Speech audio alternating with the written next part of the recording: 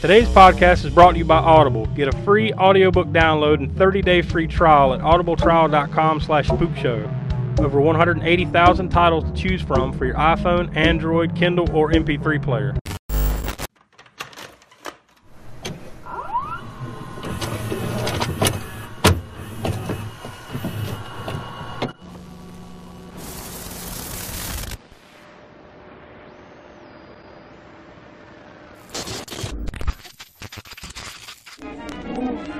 Ladies and gentlemen, prepare for a thrill. We have stories of the dead coming back to life. To tales of the Right evil. So sit back, relax, and enjoy. The All-American Spook Show.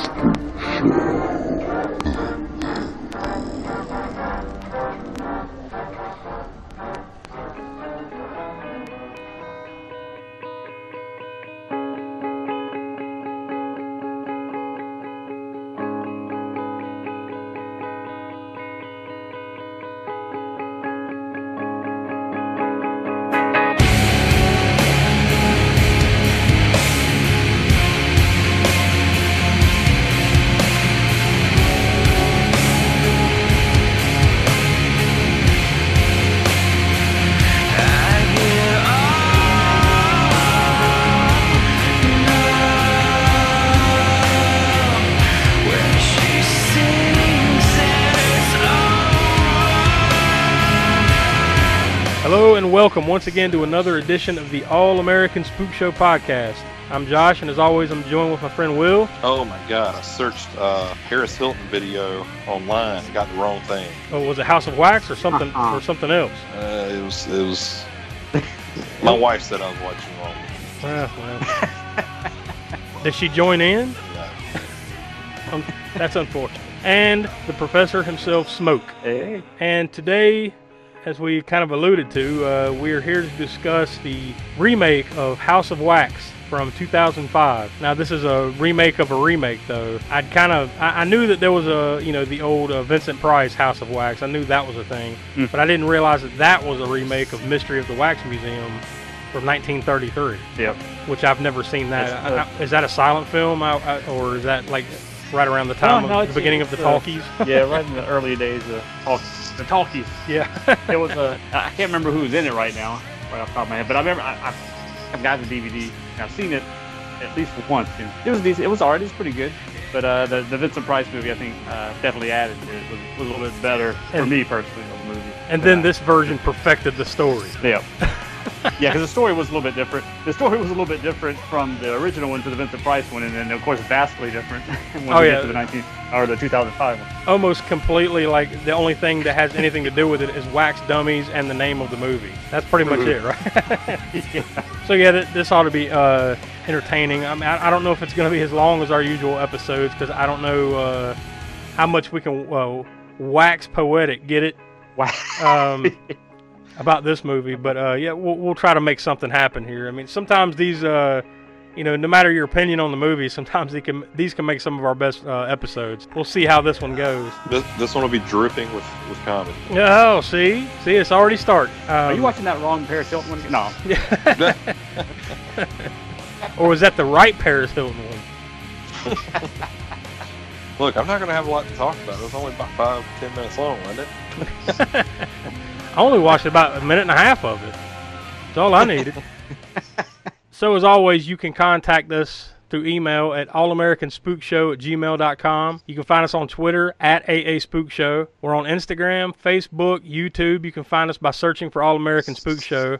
We have a TeePublic page where you can go on there and buy T-shirts and pillows and face masks and mugs and everything, like with logos. And we're going to be putting up, well, I've put up a couple different designs, and I'm going to be putting up a new one here pretty soon, which will be a callback to The Devil's Reign. If you listen to that episode, you probably will figure out what we're going to put on a shirt that's connected to that. Although you probably could pull a few out of that episode, to be fair. I'll say before we get... You can always check out our Tinder profile, our Match.com, all that good stuff. I don't think we're on any of those services, Will. Moving on.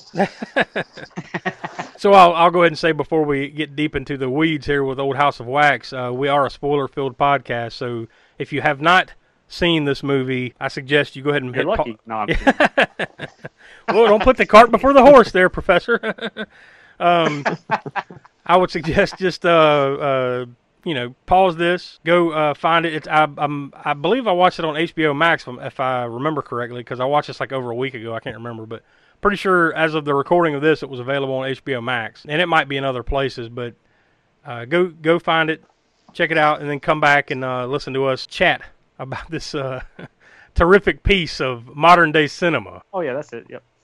Yeah, something like that. So I guess before we go into the background of House of Wax, we'll go ahead and toss to the trailer for House of Wax from 2005. You guys gonna do it tonight or what? Stop! The hell is that? What does he want? Can we help you? Well, maybe we're on his property. I'm gonna turn your lights off. That guy was a freak. So let's get out of here. All right, let's go. Come on, he's gone.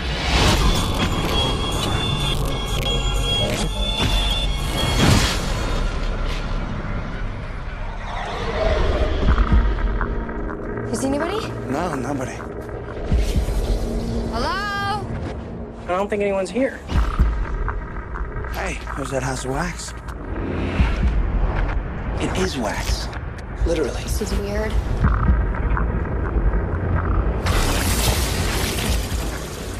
Looks like a hell of a party. Look how detailed this is. Tell me this doesn't look real.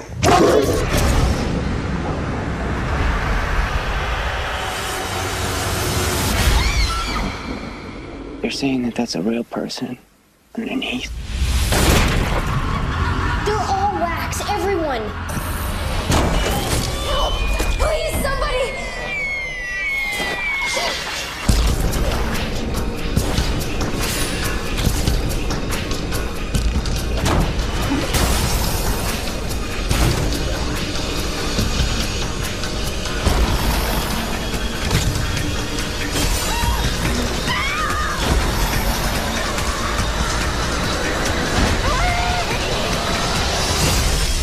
They're out there, you gotta be careful. I am being careful.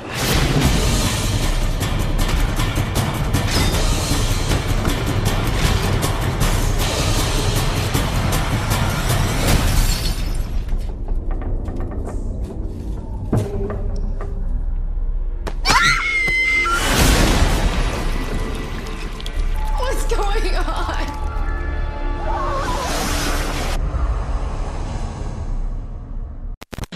All right, and that was the trailer for House of Wax. I guess before we go into the background, we'll talk about our initial reactions here. So, Will, is this the first time you saw this? Yep. It's definitely the first time I've seen it. Well, what'd you think? Yes, it was the first time I've seen it. And It had some people in it. yeah, I believe that was one of the critic reviews that I saw. Yeah. Movie starring I'm just trying- people. I'm trying not to be negative right off the bat. Mm-hmm. Well, I think it was most like- people, for, I would for think a two-man show, I mean, it was pretty good. I would say most people are already reading the tea leaves on this one. But Professor, what do you say? What do you have to say? What are your initial reactions? Is this the first time, or I think you said you had started it or something, right? And then Yeah. yeah, I was gonna say, well, like Will, it pretty much it's the first time I've watched it all the way through. In 2005 when it first came out, or 2006, whenever it first came out on DVD, rented it, and I got about halfway through it. And I mean, I don't remember what something came up. It wasn't. I didn't just stop watching it just because I didn't want to watch it anymore. It's just You had to came go up, to the got bathroom, back to it. and it yeah, I had to go get a never drink. came back. yeah. It must have been a good drink. And then took it back to the video store and never got back to watching it again until right before we did we're doing the podcast. So I saw, like I said, up to, I mean, it might have been more than halfway through because I do remember a certain point when a certain person gets killed in the movie that we'll get to. I think I got to that point. So See, it might have been a little bit more than halfway through. I'm almost willing to bet now that you're saying this, you watched it and you just blocked it out of your mind. It very well could be that. And it's just now creeping back up on you. Oh, yeah, I do remember some of this. It was a movie. Right? It was something, wasn't it? It was. I have thumbs, say Siskel and Ebert. Don't use them on this one. Well, this is kind of the backwards thing for us, as it usually is. Usually it's like Smoke has already seen it, Will probably hasn't seen it, and you know, and it's 50-50 whether I've seen it or not. This time, I've actually seen this before, and I went to the movie theater and saw this movie. So I'm one of the 10 people that can claim. I don't recall sitting down and watching it since then. So this is the first time in literally 15 years. Well, I'll be honest. If you had seen it, man, I would have real questions if you had watched it more than twice. Not for the podcast. I think my initial reactions were about the same. I don't know. Maybe I might have, you know, not going too deep into it, you know, because we give our star ratings at the end, but I may have liked it a tad more than I remembered. But, you know, we'll get into that later on. Yeah, I was going to say something along those lines too, but yeah, I'll just wait till we. Yeah, we'll get deep in the our true opinions at the end, like we always do, and of course our stick around for the gore score, presented by the Professor Smoke, and the kill count presented by Will over there. I want a cool nickname. Guy number 3. Third guy from the left. Third guy from the left says, meh. All right, so this movie, let's get into the background here. This movie was released May 6, 2005. So this was a little, of the recording of this episode, this was a little over 15 years ago, so it's an anniversary year. It was released by Village Roadshow Pictures, Dark Castle Entertainment, and distributed by Warner Brothers Pictures. We've done a lot of, I mean, I don't have a tally or anything like that, but it seems like we've done a lot of Warner Brothers movies for some reason. I guess both classic and newer ones. You know? Yeah, I guess we just got caught up in their library here recently, just completely by accident, but here we are. It was rated R, of course, and the total runtime of this is pretty long for this type of movie. It's an hour and 53 minutes. Definitely long for that era, for like early 2000s. Yeah, that too. Still trying to get movies in at about an hour and a half when it came to horror. And I will say that, you know, sometimes you're like, you know, that was a fast hour 53, or, man, I really would have liked it to have been maybe a little longer. This isn't, I don't think this falls into those categories. This is one of those where, like, they should have stuck to about an hour and a half, hour and 20, and, you know, did what they were going to do and then got the hell out. But nope, they stayed around at least 23 minutes too long. Yeah, they could have definitely trimmed up a little bit of the front end of the thing. Oh, yeah, no question. I wonder if this thing would have been any better with Perez Hilton in it. Probably not. Okay. It might have been a little funnier, I guess. Probably not. On IMDb, it is listed as a horror/thriller, and like we said earlier, it is a loose remake of the 1953 film of the same name, which was itself a remake of the 1933 film Mystery of the Wax Museum. One thing I did find out doing the background information that we normally do here, this movie, you know, it's a screenplay written by twin brothers, which we'll get into, but it's based on a story by Charles Belden. Now, Charles Belden wrote the first Mystery of the Wax Museum, and he also wrote, 20 years later, House of Wax. And he was the principal in Saved by the Bell. No, that's Mr. Belding. This is Charles Belden. Completely different. Yeah, same guy. All right, we'll go with it. Fuck it, who cares? But he did a number of things back in the 30s through the 50s, and then apparently he died not too long after House of Wax came out. You know, the one in 1953. He only died like a year or two later. But basically, those two movies are his biggest claims to fame. He had done a number of other things, and maybe even some things that, you know, listeners of the show might know him from, but those were basically his big ones. And like Smoke, you said, they're kind of different, right? From those two versions. Yeah, even those two, they get a little bit. Now, they're much closer. Those two are much closer than this movie versus any of those other two movies. But yeah, those first two are a little bit closer storyline wise. And if I'm not mistaken, I mean, the first movie didn't benefit from having a horror icon like Vincent Price. And also, I guess we could mention.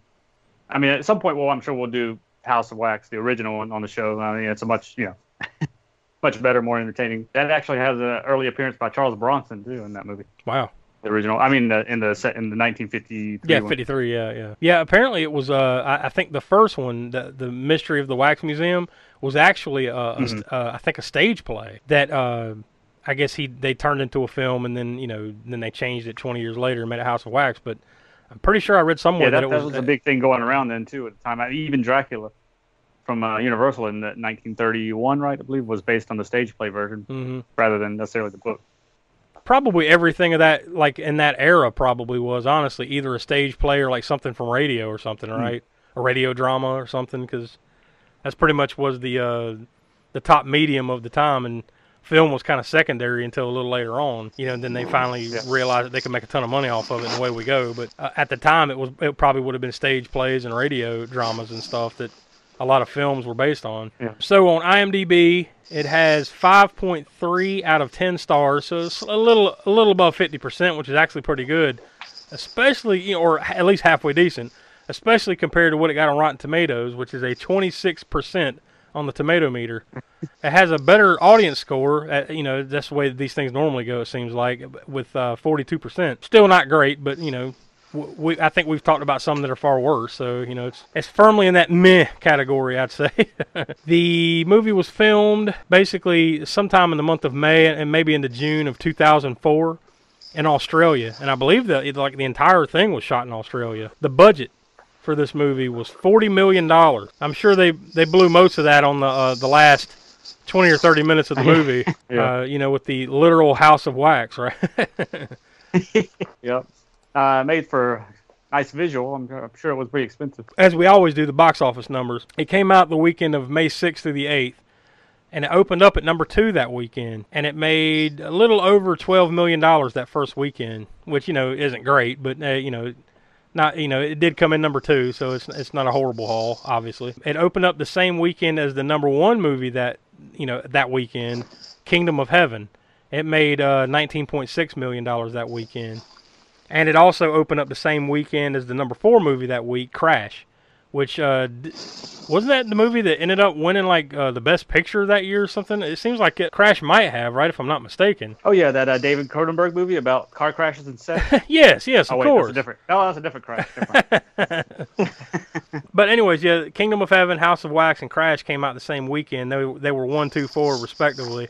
Number 3 that weekend was The Hitchhiker's Guide to the Galaxy. Number 5, The Interpreter. Number 6, XXX State of the Union. Number 7, Sahara. Number 8, 18th version of the Amityville Horror, which I believe that was the one that had Ryan Reynolds in it, if I'm not mistaken. Oh, was it? That was. Yeah, I'm pretty sure. Yeah, pretty much. That's something I'm lacking on as far as I've only seen like the first 3 Amityville movies. I think I'll stop there. I mean, is that the remake you were talking about? Yeah, this is the remake. The one that has Ryan Reynolds? Okay, yeah. I'm pretty sure this is the one with Ryan Reynolds. Yeah, that's right. Which, if I recall, like, not being horrible, I mean, it ain't the original, but, you know, it's a remake. For what, a modern remake, it wasn't horrible. Mm-hmm. Number 9, A Lot Like Love, and then number 10 was Fever Pitch, that Jimmy Fallon movie. So you can kind of see what the temperature of the room was at the time. Like, this is around the same time, like, Constantine is still playing in theaters. Sin City, you know, the first one, The Ring 2. So you kind of see what was going on at the time there. It ended up making, here in the U.S., domestically, $32 million. Internationally, it made $36.7 million. In particular, in the U.K., it made $5.3 million. So that was actually the second largest haul. So the worldwide gross was $68.7 million. So a budget of $40 million, and it only made $68.7, which I guess, you know, isn't terrible, but, you know, obviously, you know, it could have done better. But this information isn't always available, but I saw this, so I'll go ahead and include it in.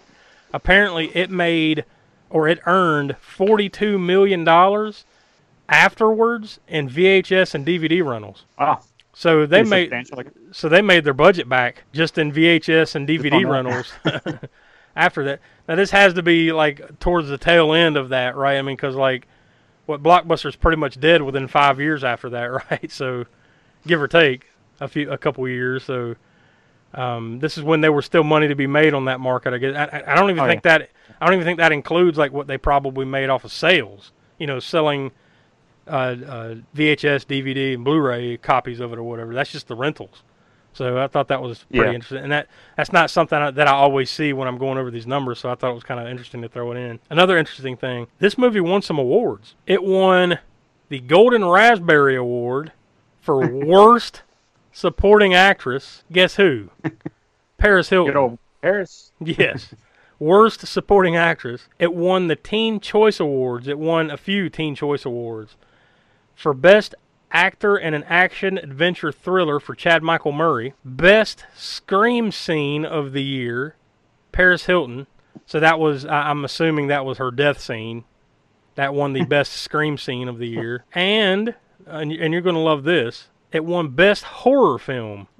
Teen Choice Award. Now, I'm just going to throw out the other nominees, and you tell me whether it deserved the mantle of Best Horror Film from 2005. I'm just going to go ahead and answer it, and that's yes. Well, of course. The remake of the Amityville Horror, Constantine, The Grudge, the first one, or, the American version of The Grudge, Hide and Seek, The Ring 2, the first Saw movie, and The Village, that M. Night Shyamalan movie, The Village. So you tell me of those movies. The hell? All I heard was garbage and trash. Nothing holds up like House of Wax. You can imagine.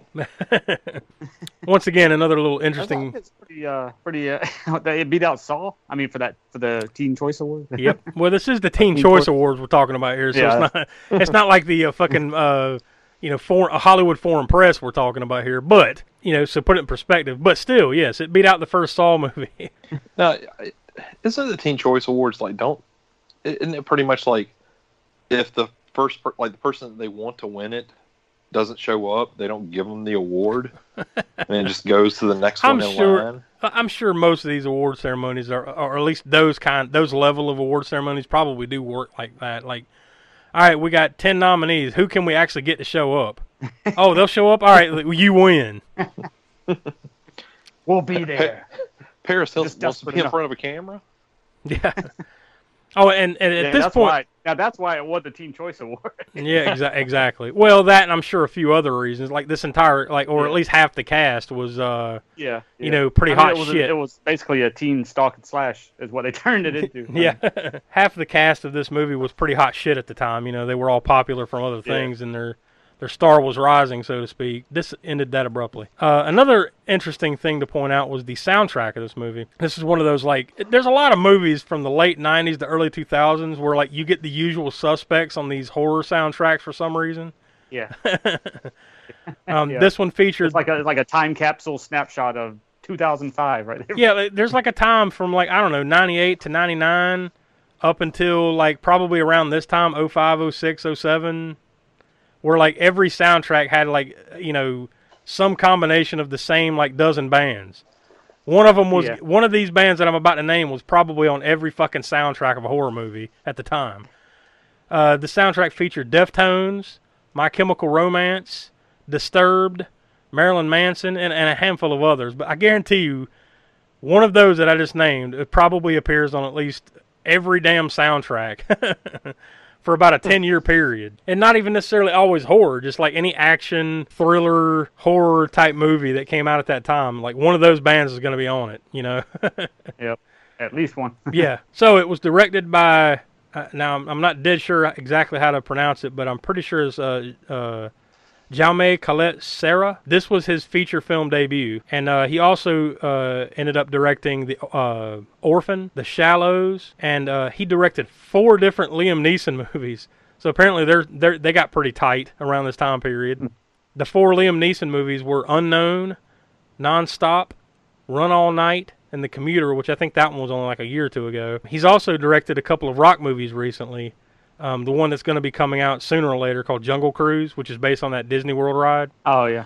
And apparently he is going to be the director of Black Adam, the DC Universe movie with The Rock as Black Adam. So apparently now he had a relationship with Liam Neeson. Now he's moving over to The Rock. So, clearly. Apparently he smells what The Rock is cooking. Yeah, obviously. But he's had a pretty high level of success, with those movies that I named off. So fairly successful director. I mean, this movie started it, so imagine that. Now, he's probably about the only success story that comes out of this movie. Because almost everyone else involved either, had already been successful or, and they were, specifically the producers or the most of the actors and actresses in this were, hot commodities at the time and then, slowly... went back down to TV land. Slowly? Well, maybe at a streaking speed, meteoric, straight down. How about Usain Bolt running into an enormous boulder? Called House of Wax. This should have been called Ball of Wax. Like I said, this is based on a story by Charles Belden, who wrote the first 2 incarnations of this movie. The screenplay was written by twins Chad and Carrie Hayes, who, once again, you know, I will admit, they did have some success after this because they wrote The Reaping, and they also wrote the first 2 Conjuring movies. So they did have some success after this. I take that back. It was produced by Joel Silver, who, you know, you would mostly, I mean, like, tons of hits, and he's had his finger in a lot of movies that had a lot of success. But in particular, for the listeners of the Spook Show, you'd probably recognize his name from Tales from the Crypt movies, or specifically Tales from the Crypt, the show on HBO. And he also produced the two of the movies that came out, Demon Knight and Bordello of Blood. And he also was one of the producers on the first Predator movie, you know, the one really, truly only good one. It was also produced by Robert Zemeckis, who, once again, you know, you'd know that name from a ton of shit. He directed all 3 of the Back to the Future movies and Forrest Gump. And he's been a producer on, 100 different projects. So Joel Silver and Robert Zemeckis, big-time names in Hollywood. All right, so this movie stars Alicia Cuthbert as Carly Jones. Basically, you would know her as the daughter of Jack Bauer from 24, especially back in this time, because I'm pretty sure that 24 had already been out by the time this movie came along, so she was already big from that. And she also starred in the movie The Girl Next Door, and apparently she was also in the show Are You Afraid of the Dark? She was in a handful of episodes back in the late 90s of that, so I'm sure for listeners of this, they might recognize her from that, if nothing else. It stars Chad Michael Murray as Nick, Carly's brother. You would know him from One Tree, well, maybe Will would know him from One Tree Hill, and he was in the movie, this has got to be one of the most convoluted movie names of all time, The Haunting in Connecticut 2, Ghost of Georgia. Now you tell me if geographically that movie title makes any sense whatsoever. Hoping in this one, Georgia is a person. Nope. I think it takes place in Georgia. It's almost like... Already had Haunting in Connecticut, so I guess we can't call it Haunting in Georgia. Ghost of Connecticut too? No. How about... There's a bunch of different possible combinations of titles I guess you can work around. It also stars Brian Van Holt as Bo. He's kind of the dude in the movie that lives in the town there. You may know him from Black Hawk Down. And the dude's been in tons of television shows, including the show, I guess, over the last handful of years called Cougar Town. And, of course, it stars Paris Hilton as Paige, which, what would you know Paris Hilton from? Just the fact that she's rich. Simple Life? She's rich and hot. I mean, that's about it, right?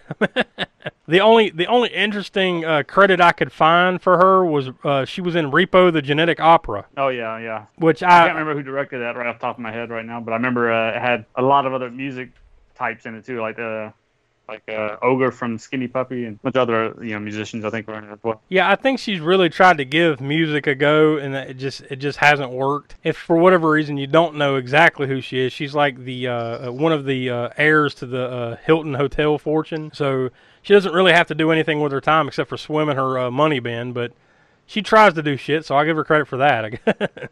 She's been in a handful of TV shows and movies, just nothing's really ever caught on for her, so she's just kind of famous for being famous, really. And what was that show? Was that the show Willie mentioned? Was that the name of the show that had her and Lionel Richie, the daughter? Nicole Richie? Yep. The Simple Life, yep. That was it? Okay. I think that's kind of where she came into prominence, to the mainstream, was from that, and then, away we go after that. And this was clearly, I think, just a name grab for them, right? Oh, yeah. Actually, one of the things that I read, she was one of the first people cast, and they put the cast around her. I don't doubt it. Just for the name, like, especially at this time, and you're talking when they're making this is 2004. This movie comes out in 2005. I mean, she was probably, arguably, at the height of her popularity in this time frame. So I'm sure they just wanted to get her attached, and I'm sure that was one of the selling points. Like, oh shit, let's go see the horror movie with Paris Hilton in it, So we'll just start with her and just build around, like you said. And finally, I think really the only other name to mention from this movie is it's got Jared Padalecki in it as Wade. He plays Carly's boyfriend. Spook Show fans would probably know him best from his role in Supernatural, which has been on like 85 seasons on the CW. Like, that show's been on for a long time. Yeah. And also, he was in the Friday the 13th remake from 2009. Apparently, House of Wax didn't deter him from doing another horror remake, because 4 years later, he made Friday the 13th. So that was pretty much about all the background stuff I had. I mean, were you guys able to dig up anything before we get into the movie? Unless you want to talk about a little bit about Dark Castle. And they're, the production company that made it, or one of the production companies. Their first movie was House on Haunted Hill remake. And, well, first of all, the name, Dark Castle, comes from William Castle, the gimmicky director that did, 13 Ghosts, which they also produced a remake of that, too. Yeah, I said the Vincent Price movie, House on Haunted Hill. Again, there's another tie-in there with this being a remake of a Vincent Price movie, too. Mm-hmm. And I think they did. Have y'all ever seen Ghost Ship? Oh, yeah. That's Ghost Ship with a P, not Ghost Shit. Ghost shit. Yeah. I have to clean up ghost shit all the time in my house. You too? All right. Yeah, I've seen that. But, Matter of fact, I'm pretty sure I went to the movie theater and saw that one, too. Yeah, I did, too. Actually, it wasn't too terrible. I mean, remember... I can get some entertainment. I don't remember being overly enthused about it, but I don't remember hating it either. So Same here. I'm I sure do remember the opening scene was pretty awesome. It had a great splattery opening scene with that it was on a ship, of course. The cable, I can't remember what exactly it was, what line it was, but it was like a steel cable that ends up snapping, and it's basically like a giant rubber band but steel cable that I think it decapitates some people, cuts some people in half at the waist and all that stuff. That was like one of the opening scenes. I guess the scene that made the people on the ship ghosts. Yeah, it seems like I kind of recall that. That's definitely something we'll have to get around to here on the Spook Show, just to... You said Dark Castle? Okay. Yeah, they did that one too. Mm-hmm. And a handful of few others. Well, 13 Ghosts, that remake. I think they even branched out. They initially started to do remakes of William Castle movies, but they quickly branched out into other original films too, like Ghost Ship. Yeah, even they did Rock and Rolla, I think. They even went outside the horror realm for a while. I'm not even sure now, though, if they're still putting anything out. I don't remember hearing anything recently of any Dark Castle movies. So it sounds like we have them to blame for a lot of the early 2000s horror remakes. Yeah, certainly those handful in there that for better or worse, open the gates for more to come. I guess like the House on Haunted Hill, 13 Ghosts, this one. Definitely not my forte as far as a remake. Whenever we're talking about remakes, I think I've mentioned that on the show before. It really has to be offer really something for me to really get into the remake. Yeah, I mean, we haven't done a lot. I think we've done 2 or 3, a handful of remakes, talking about, in the episodes here on the Spook Show, but they're usually not as good as the originals. I mean, it's very rare, right, that or at least, it seems like modern remakes, there might have been a movie in the 30s or 40s or 50s that was remade, say, in the 60s, 70s, or 80s that was pretty good, but for whatever reason, the remakes of the last 20 years have rarely nailed it. Very rarely. I mean, I guess there are probably a few examples. I can't think of one right off the top of my head. But I think we could probably do almost an entire show off of each of us taking that handful of 5 or whatever remakes that we like and talking about possible remakes that we maybe like better than the original. There's not too many of them for me, but there are some out there. At some point, we might have to do something like that. I'm all in, but there'd have to be some homework involved. Cause, you really have to all right, I need a list of remakes. Now I need to figure out which one of these I actually liked, Yeah. I can think of one that I think we all enjoyed pretty good that we already talked about here on the Spook Show was the recent remake of Halloween. I think we all enjoyed that. I mean, obviously not as much as the original, but I think it's just as good, if not better, than, say, Rob Zombie's remake. And oh, yeah, definitely. I mean, I didn't hate Rob Zombie's remake. Exactly. Yeah, I definitely thought it was this recent Halloween. I guess you'd call it more of a sequel, right?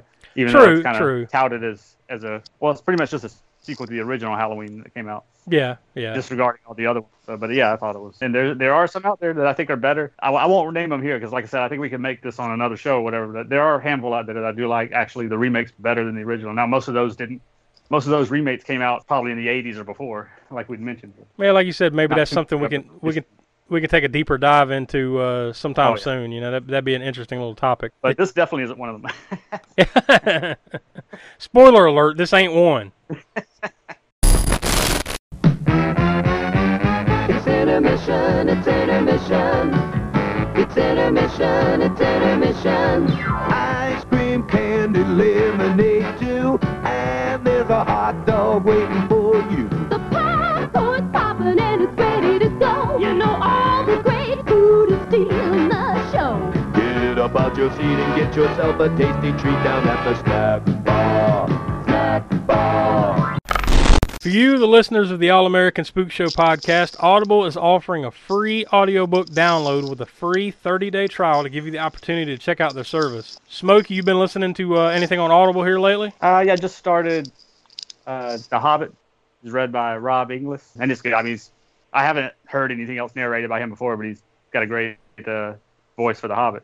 You know, like any good narrator, he comes up with his own inflections for different voices and everything, and definitely get you into the story. So I'm probably, I think, chapter 3 at this point. I mean, I've read The Hobbit probably at least twice before. This will be the third time. And then the main draw for this was because I'd heard that the Rob Inglis narrated version is really good. Yeah, I'm just looking here on Audible. Like, you know, I just searched The Hobbit and I was looking at some other things. Apparently, there's other versions of it. Yeah, I think there is quite a few. Even a radio. You know, I mean, not directly after this, but later on, sometime down the road, there is a. I'm not even sure if this is on Audible yet, but there's a radio play, I believe, BBC radio drama, The Hobbit, that's supposedly real good with music and all kind of stuff cut into it. Yeah, that's what I was looking at. There's a, this was from BBC Radio. Oh, okay, cool. That is on Audible? I hadn't even checked Yeah, that it's yet. on Audible. That's awesome. It's a dramatized version from BBC Radio. There's actually two dramatized versions at least that I see here. That one's from BBC, and then there's just another dramatized version that's a little longer than that one. But so there's at least two different dramatized versions of it on there. So that would be kind of cool to give it a listen. Tons of other things. I mean, tons of ghost stories, haunted house stories, all kinds of horror collections. If any of that interests you whatsoever, you can download your free audiobook today by going to audibletrial.com/spookshow for your free audiobook. So I guess unless you guys had anything else to add here, we'll go ahead and go blow by blow to the movie here. Like I didn't take like deep notes, and I watched this like over a week ago, so I'm sure some of it will come back as I'm talking about it, but you guys might have to help me through it if I'm forgetting something, you know, some particular detail. The movie starts in 1974, and there's like some kids. There's like a kid sitting there eating like oatmeal or something at the table, and then they bring in this other kid, and they have to strap it down to a chair, I guess because it's being unruly or not listening or something. And they just strap the kid down to the chair, and then you see the title screen. Like, and it takes a long time for you to figure out what the hell that has to do with anything whatsoever. But yeah. It's a weird open. You know, you're like, where are we here? What are we doing? Yeah. Where are we going? I know it said 1974, but I'm utterly confused already. So that's when you get the title, and then it says present day. And now you're introduced to this group of kids. You know, all the main characters that we've already discussed: Carly, Nick, Paige, Wade, Dalton, and Blake. This is basically like the core group of kids. I'm assuming you're to assume they're like, are they high school or are they college? I think they're college, right? I would hope so. Yeah, I mean, I think that's kind of what they're aiming for, is they're college kids, and they're on their way to like I'm assuming, like they said Baton Rouge, right? So I'm assuming that means they're going to like the LSU football game. It's kind of what they're on their way to. We'll go with that. Yeah, sounds good. I mean, I'm sure they probably couldn't drop the letters LSU.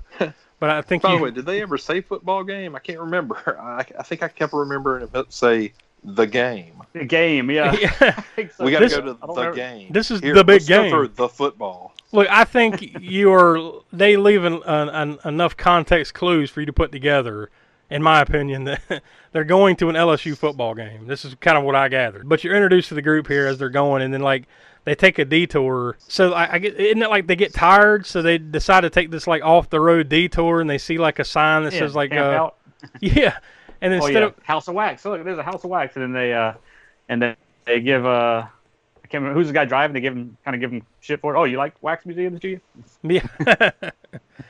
and like instead of even trying to find a hotel, they just stop on the side of the road and like camp. They set up pitch a tent. Yeah, pitch a tent. They just set up camp and just fucking, you know, here they are. And see, at this point, I'm thinking, yeah, these kids deserve to die. Well, the first clue that some shit's going down is like as they're camping and they're fucking around, a horrible smell like blows through the camp. They're like, "Good Lord, what's that stench?" You know, but like they don't really investigate it. They just kind of like moving on. As they're there at night, they're just fucking around and drinking or whatever the hell they're doing. A truck rides up and is shining his lights at the camp, and he's not really responding to them or anything. So Nick, he's kind of like the group asshole, badass, whatever, however you want to label him, right? The bad twin. Yeah. He's got a stick up his ass about whatever the fuck, it doesn't matter. He just like, motherfucker, and then takes like a bottle or something and a rock and throws it at the truck and like busts one of the headlights out. And then the truck backs up and leaves. They wake up the next morning and like the one dude, I think his name's Dalton, he keeps walking around and recording everybody with a camcorder.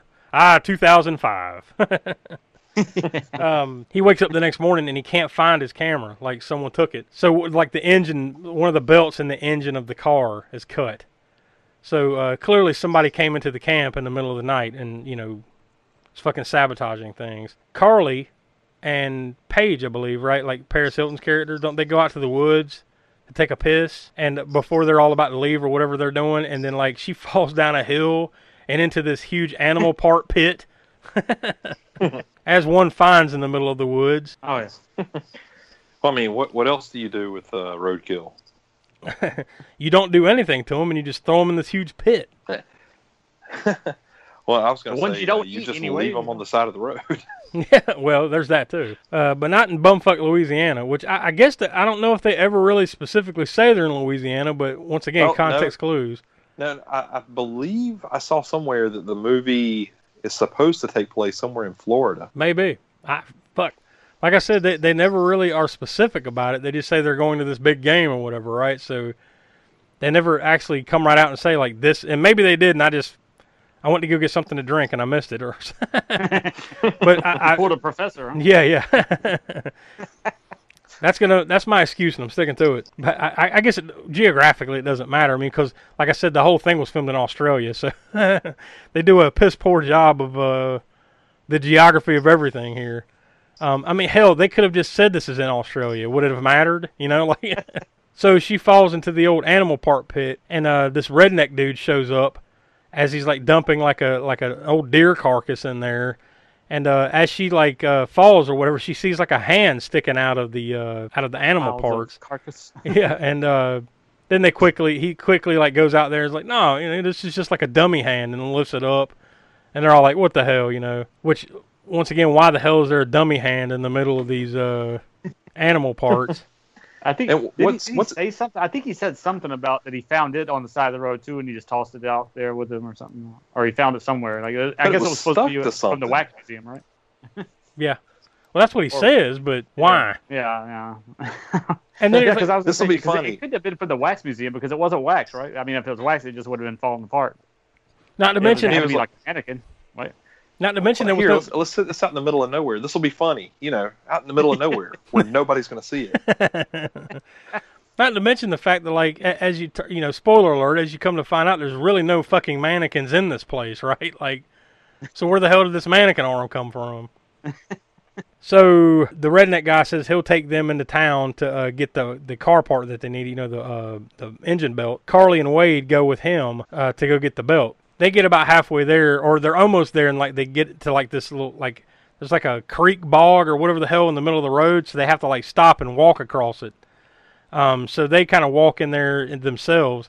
They go into town for the belt. Did you notice the theater that's there in the town was playing Whatever Happened to Baby Jane? Yeah. Yeah. Cool little side throw there. Although it would have been kind of cool though if it were playing like say Mystery of the Wax Museum or House of Wax instead of that, you know.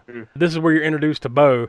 So they go into like a funeral. There's a church, and then like they open up the doors and there's a funeral going on in there, and he comes out and kind of like, yeah, you know, I'm Bo. I'm the guy that runs the fucking town garage there. Let me go do my business. Let me change my clothes, and I'll come and I'll get you the belt or whatever. So then as they're waiting for him, they go to the house. They see the House of Wax, and they go inside.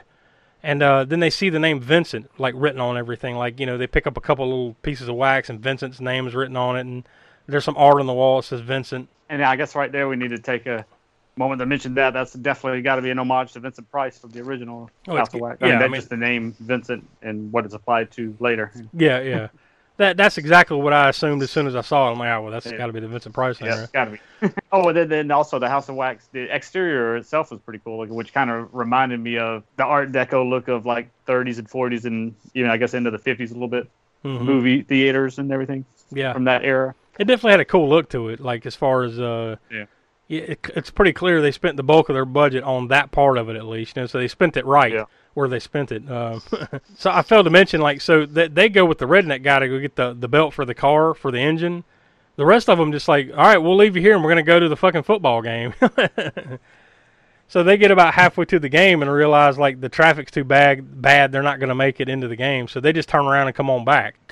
Carly and Wade, as they're walking with Bo back to his house to go get the particular belt size that they need for the engine, this is basically where he tells them the history of the wax museum, and, you know, kind of like, yeah, you know, this family owned it or whatever. Shit went south. The guy, the husband or something, was doing like unnatural experiments on people or some shit like that, and there was some horrible accident. You know, it basically just kind of catches them all up to speed about like why this town is kind of like, you know, middle of nowheresville, you know, and why this has this wax museum there. So Wade, they get to the wax museum and they kind of split up. No, I'm sorry, they're not at the wax museum. They go to Bo's house, and he's like, I gotta go use the bathroom. And then he immediately goes in there and starts snooping around in the fucking house, right? Like, doesn't even make it look like I'm going to the bathroom. He's just like fucking snooping around. Again, right there, you know, these people need to die.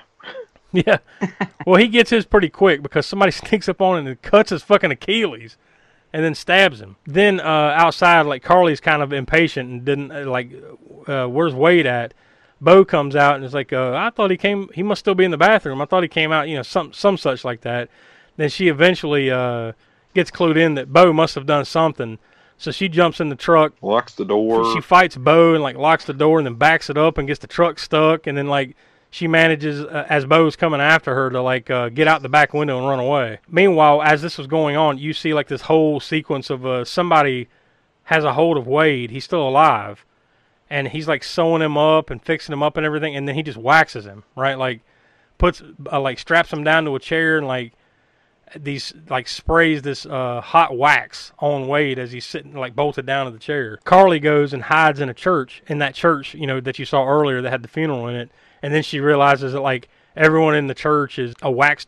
Well, they all look like they're all wax dummies, but as it turns out, it's real people that have been waxed. Because, like, she bumps an arm and it falls off, and there's, like, clearly, like, you know, blood and muscles and tendons and shit on the end of the arm. So Bo is chasing her around the church, and then he finally gets a hold of her. Nick and Dalton arrive in the town because now they've come back to go, you know, find Carly and Wade. Bo hears them, like, show up, so he straight up fucking, like, super glues her lips shut as he's got her, like, strapped down to a chair, which makes for a pretty little, like, skittish little scene, a little bit here and a little bit. By the way, in this scene, Alicia Cuthbert insisted on having real glue on her lips. Although I'm sure it's not, like, super glue. Elmer's super glue. Yeah. I'm sure it's like you said, Elmer's school glue or something like that, where it's not going to rip her fucking lips off. Gorilla Glue, that might work. Yeah. Well, this is all we have. So, like, there's this part. So Bo goes out to meet Nick and, like, talk, like, oh, I haven't seen anybody here, or they came and left, whatever the hell excuse he's telling Nick. Meanwhile, she manages to get out, like, cut herself out of the chair, and then, like, she's, like, up underneath, like, sticking her fingers out of, like, a little grate in the ground where Bo is standing. So he kind of hides her hand and then goes over there with, like, some tin snips and just fucking snips her fingertip right off.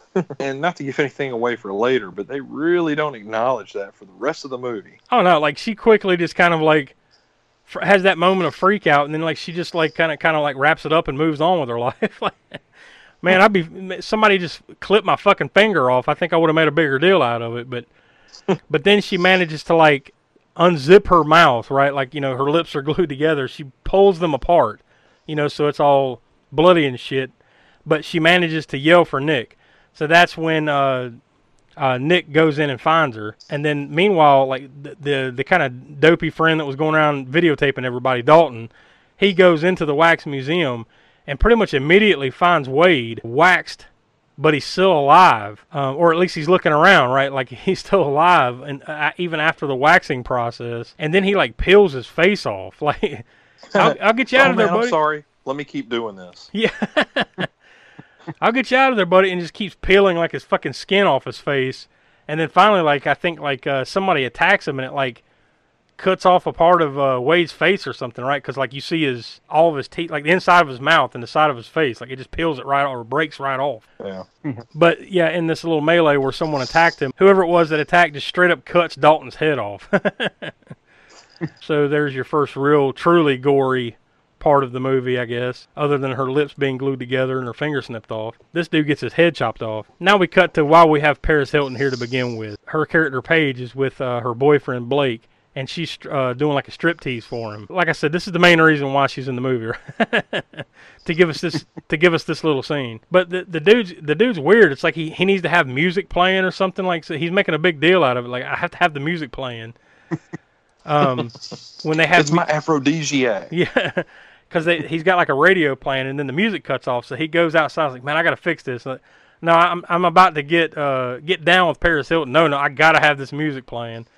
So he goes out of the tent, and that's when he realizes that Carly had tried to call, and he's listening to the voicemail. Pretty much right at this moment, someone attacks Paige in the tent. She runs back out, and then Blake is like basically bleeding out. Is he already dead or almost dead on the ground? Like, whoever it was that attacked. Got. Yeah. Whoever attacked her had already killed him. So she runs and hides in like this. It's like an old garage or something where there's a bunch of old cars. She gets found in the car. She gets out, runs. And then the dude shows up and like javelin throws a pipe straight through her fucking head.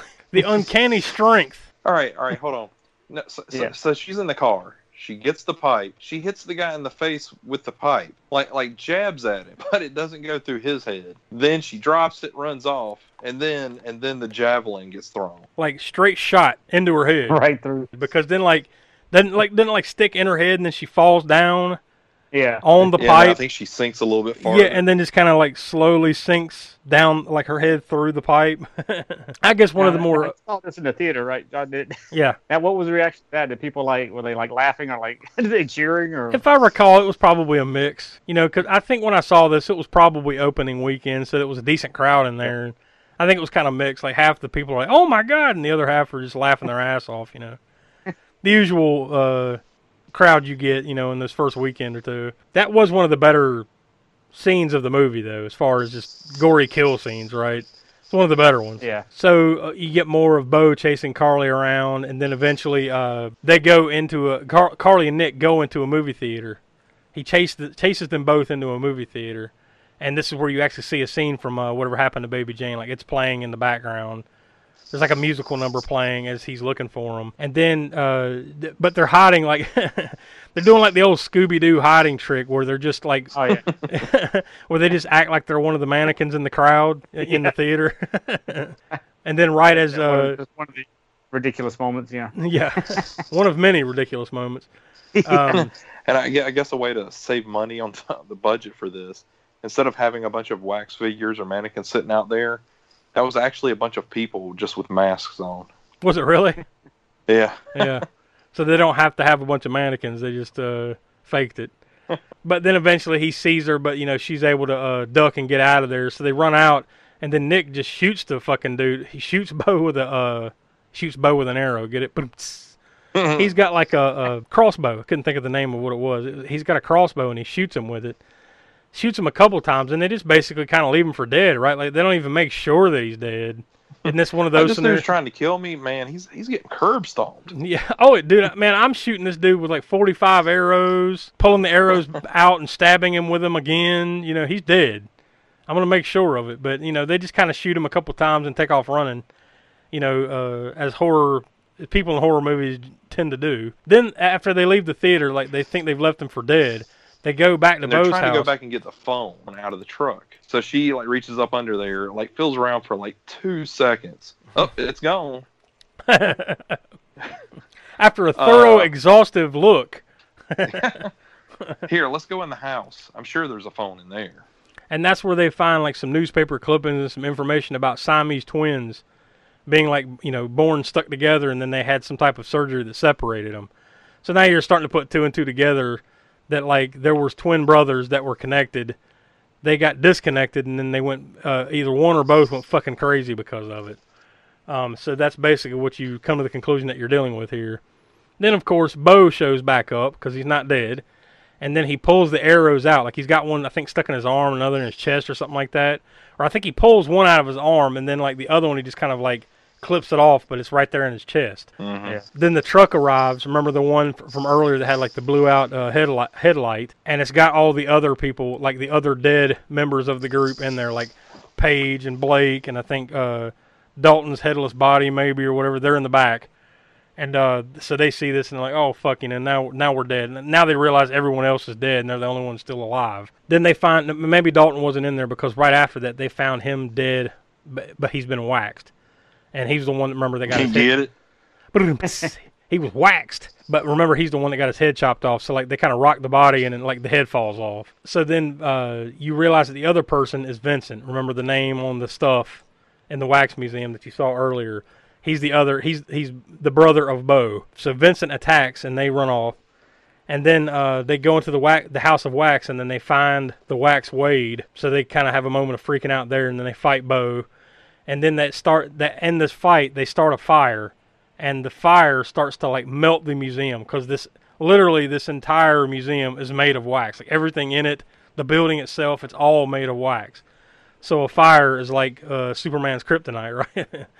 Yeah. And never mind the fact. I mean, we know we've already talked about a bunch of ridiculous scenes, and never mind the fact that even if it were really made of wax, the second they stepped on there, especially on the second floor, it just would have just crumbled right through to the ground floor. You know? Yeah, it would. But of course, it makes for the great visual. You know? Yeah. I mean, it does make for a cool visual in the last 15-20 minutes here, but not very realistic. And whether you live in Florida or in Louisiana, exactly. It doesn't get hot and humid at all. Yeah, like you said, regardless of whether this is supposed to be Louisiana or Florida, there would never be a house like this down there. Yeah, not in the southern climate. No. Maybe if this was like fucking North Dakota. Yeah. Carly beats Bo with a bat, like she's got a baseball bat, and she just beats the shit out of him. But well, basically, I guess kills him, right? And then Vincent shows up, and they run. Then Nick fights Vincent in the wax. Like they're kind of like now the whole place is kind of getting like super waxy and like like mud or like quicksand, right? But wax. So it's kind of like hard to move around in this shit. Carly pulls a knife from Nick's leg because Nick got stabbed by Vincent, and then stabs Vincent. And then they fall through the floor. And then, of course, Vincent lands right on top of Bo, the dead body of Bo. So now they're the conjoined twins again, right? They fall right on top of each other, and they're conjoined again. And and I'm sure they're expecting you to go, oh. So they were the Siamese twins. So Carly and Nick managed to get out of the museum as it melts. And I mean, like, completely melts, like, like a big glob of wax all the way through. So now it's, like, the next morning, and the cops have arrived. As always, like, it's always, like, the next morning, the cops show up well after everything has already went down. Then as they're leaving, you can hear on the cops talking on the radio or whatever, one of the cops says, the Sinclairs, and that was the name of the family that owned the wax museum, the Sinclairs had 3 kids. And then as they're, like, riding away, you see that redneck guy that had took them there in the truck. He's just waving at him as he's like petting a dog or something like that. So then you get the end credits. So there is 2005's House of Wax, a remake of a remake. So I guess you're left to assume that redneck dude was the other Sinclair kid, right? I guess that's kind of what you're left to assume. Yeah. You would assume, but even with that, like, he's like the one guy that doesn't fit in with all the cops there, right? Mm-hmm. So, excuse me, sir, what's your name? Yeah. Oh, Jimmy Sinclair. All right, you're coming with us. I mean, there should be no one here because we know that this was just a dummy town made of wax. Everything is wax here, and you're the only guy, like you said, that doesn't fit in. So.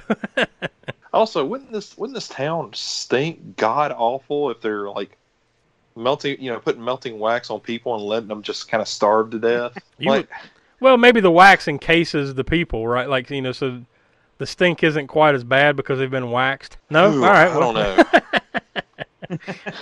Well, it's about as plausible as anything else right in the movie. Oh, wait a minute. This just in. Who gives a fuck? On a wax floor. Yeah. Not falling through it. In the Florida/Louisiana heat. Yeah. All right, so I guess as per usual, we have to put a star rating on this mug. So, Will, we will start with you. I'm going to give this one a 1 1/4 stars. And really, all that is just for the javelin throw. It earns a bonus star just for the perfect throw on Paris Hilton. Pretty much. Yeah. Pretty much. Smoke, what say you, my friend? I think I'm gonna go with 5. No. A 1. I could pull a 1 out for it. I think 1 star. Yeah. It's and honestly, that's probably more than what I would have given it in 2005 if I'd completed watching it back then.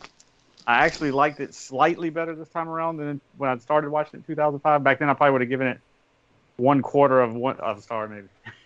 I just was not too fond of a remake. I mean, I've never been the biggest fan of remakes, but this one was even kind of lower on the totem. But now, since then, I've seen a lot of remakes that have been even worse than the House of Wax. Hence the 1-star rating now. So that's actually an improvement for me on it. Well, I guess all we can say is that the director, Jaume Colette Serra, and the writers, Chad and Carrie Hayes, at least they did go on to do other things that we enjoyed a whole hell of a lot better. So they did redeem themselves since then. So they don't. I guess they earn 1 smack instead of 2 smacks for this. But yeah, I think I'm going to kind of be around where you guys are. I'm going to give it a star and a half. It was a little, like I said earlier, I alluded to, it was a little bit better than I remembered it, but that ain't saying much. It's just too long. It's just way too long. I mean, like, it had moments, right? Like the Paris Hilton was a kill scene was awesome, and it did have some decent gore going for it here and there. Yeah, and the whole and the conclusion was pretty cool. Despite the ridiculousness of it all, I mean, the House of Wax melting down was a cool visual. Yeah, so I mean, there are a few redeeming qualities to it. So it's just my main criticism is just way too damn long. Like you could cut. I'm not even exaggerating. 30 minutes out of this movie. It's probably a tighter, more entertaining movie if you did that. It's like they realized, like, man, we need to do a lot of character work here to make you give a fuck about any of these people. And none of that character work was developing the characters any more than if they had just cut all that out. Yeah, it didn't make you care anymore about the characters. No, not really. If anything, it made you even want them to die sooner. Yeah. I mean, really, all they could have done was had like a Cuthbert and Hilton sit in a car. Oh, so y'all are moving to New York, or is your boyfriend staying? Oh, okay. So you're pregnant, huh? Oh, yeah, okay, all right, go. Yeah, I mean, like, you didn't really need any of the Siamese twin shit, right? Like, did you really need any of that?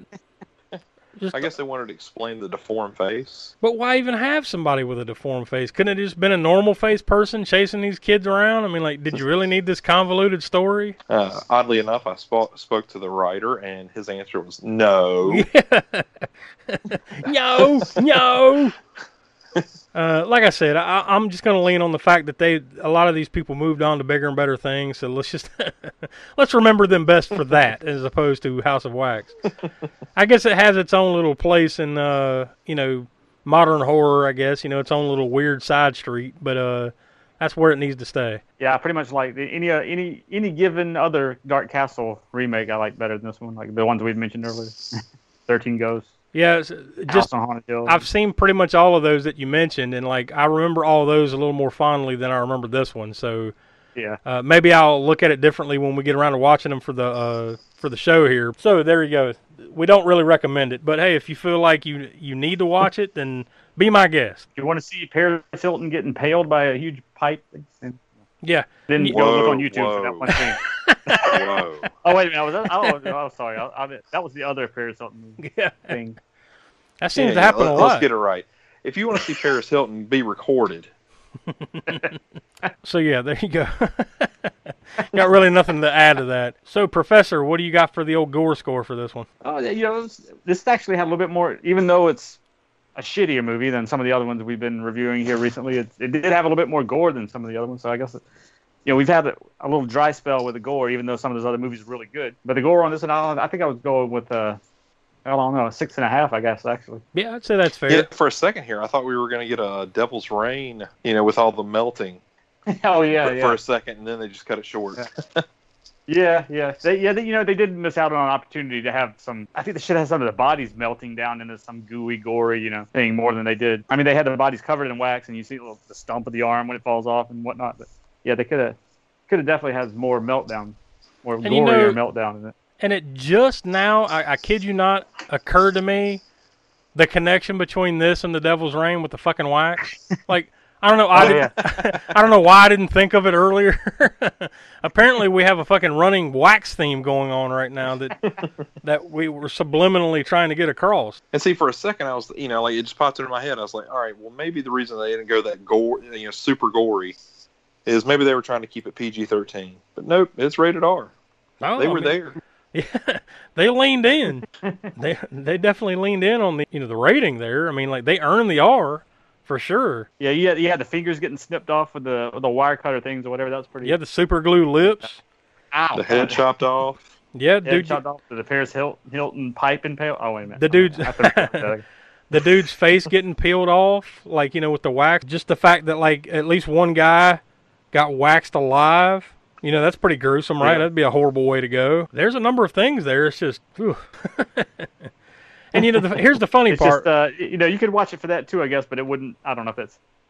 There's so many other movies you could watch that have even more gore in it. If the gore factor is something you're watching it for, probably not a good enough trade-off there.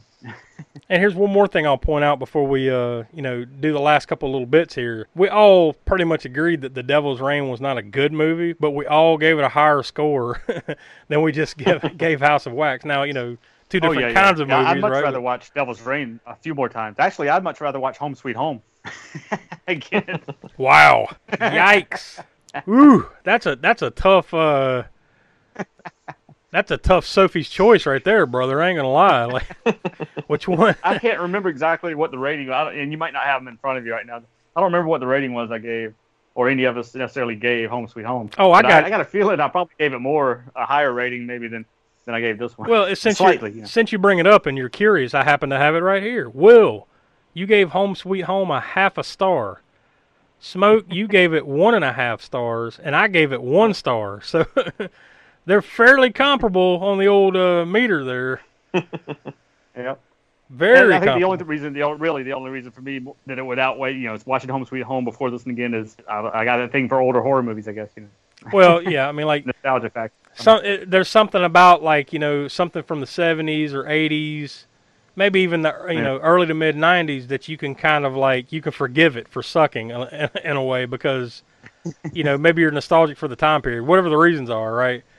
But there's something about like, at least for our age bracket, because I think we're all about the same age, give or take a few years.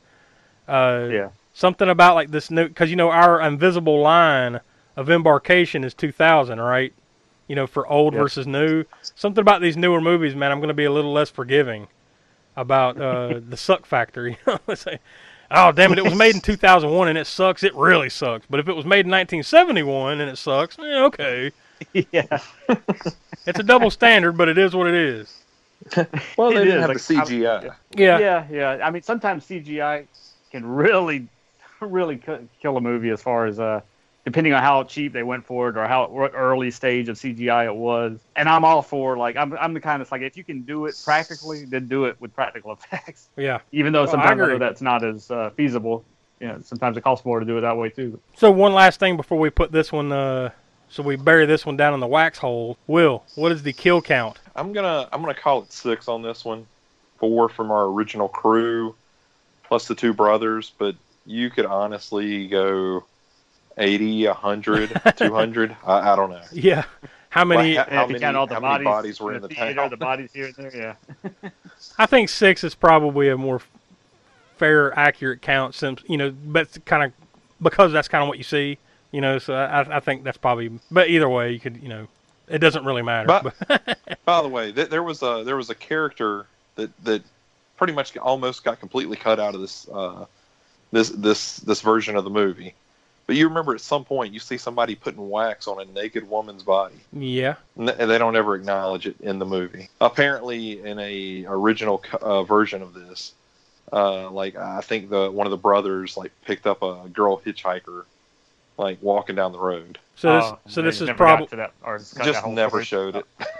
So on the DVD or Blu-ray or whatever, this is probably a deleted scene or something. Yeah, I'm sure. Yeah. If I cared enough to go dig that out and find it, I guess we can add it in here. All right, so there you go. That's House of Wax from 2005. I think one of our more universally disliked movies that we've done. out of our nearly 40 episodes. So there's that. All right, so hopefully happier times are ahead of us, because at least something a little bit more enjoyable, because it's horrible but we can laugh at it kind of thing. For our next movie, we're going to be talking about Kiss Meets the Phantom of the Park from 1978. I've never seen this. Will, have you seen it? Oh, like 1,000 times. Oh, really? Yeah. This is the one, huh? Yeah, it's the Scooby-Doo, right? Yeah. Oh, no, it's not. Well, no, it's not, but there's a connection, right? We'll get into that. Yeah. We'll get into that. That's what we call Actually, a for tease. me, it's very much a personal movie for me, because I did see it when it originally aired as a NBC movie of the week for the Halloween season of 1978. We'll get into that story once we get to that, but definitely has a connection for me. Yeah, I think there's probably, if nothing else, a few interesting stories that we can glean out of this. Although I'm sure the movie is going to suck ass. I mean, I've never seen it, but I'm sure it kind of is what it is. I mean, it has its own place in time, right? It's a different kind of sucking ass though than House of Wax. Yeah. Well, once again. It's made in 1978, so I got a lot to say about the movie when we get to it. I don't want to give too much away. But I mean, Kiss themselves weren't too keen on the movie being released. That's how much. It's our second Gene Simmons movie. Yeah, it is. It is our second Gene Simmons film. Which of all the four members of Kiss in the movie, he probably did. You could see where he would go on to have a little bit more of an acting career than the others.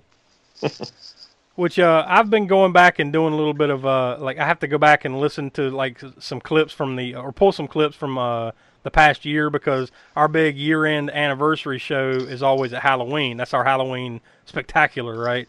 So I've been going back and listening to some episodes since last year, and I was just listening to the episode 24, Never Too Young to Die. Yeah, that is definitely one. If you haven't listened to that episode or watched that movie, go watch the movie and then go listen to that episode, because that's one of our better ones. It really is. Stargrove. Yeah. Whoa! Good Lord, you scared the shit out of me. I don't know what you're talking about. So what was your name again? Stargrove. Yes. No, Stargrove. Oh God, I can watch that movie. I can pull that movie out right now after we get off the podcast and watch it. Yeah. Fuck it. You know what? I'm just going to erase everything we just did, and we're going to talk about Never Too Young to Die again. Essestrasse? Oh, okay. You didn't say it right the first time. Now I got you. But I didn't change a damn thing. Yep, you did. I got you. So anyways, Kiss Meets the Phantom of the Park. The IMDb synopsis for this is: Kiss, all capital letters of course, a rock band made up of superheroes, battles an evil inventor who has plans for destruction at a California amusement park. That is awesome. So we're going to watch that and talk about that on episode 39 coming up here in the next couple of weeks. So I guess you guys got anything else you want to add here before we tap out on House of Wax? I'm all good. All right, so for the Professor Smoke and Will, I'm Josh. We are the All-American Spook Show podcast, and we will see you next time for Kiss Meets the Phantom of the Park. What's the worst thing I can say? Since I've been ripped on stage so long, and good night, so long, good night. As you leave the theater, folks, please be careful. Don't let this happen to your car. Be sure to remove the speaker before you leave. If you should accidentally pull a speaker loose, please turn it in at our snack bar or box office. Thank you.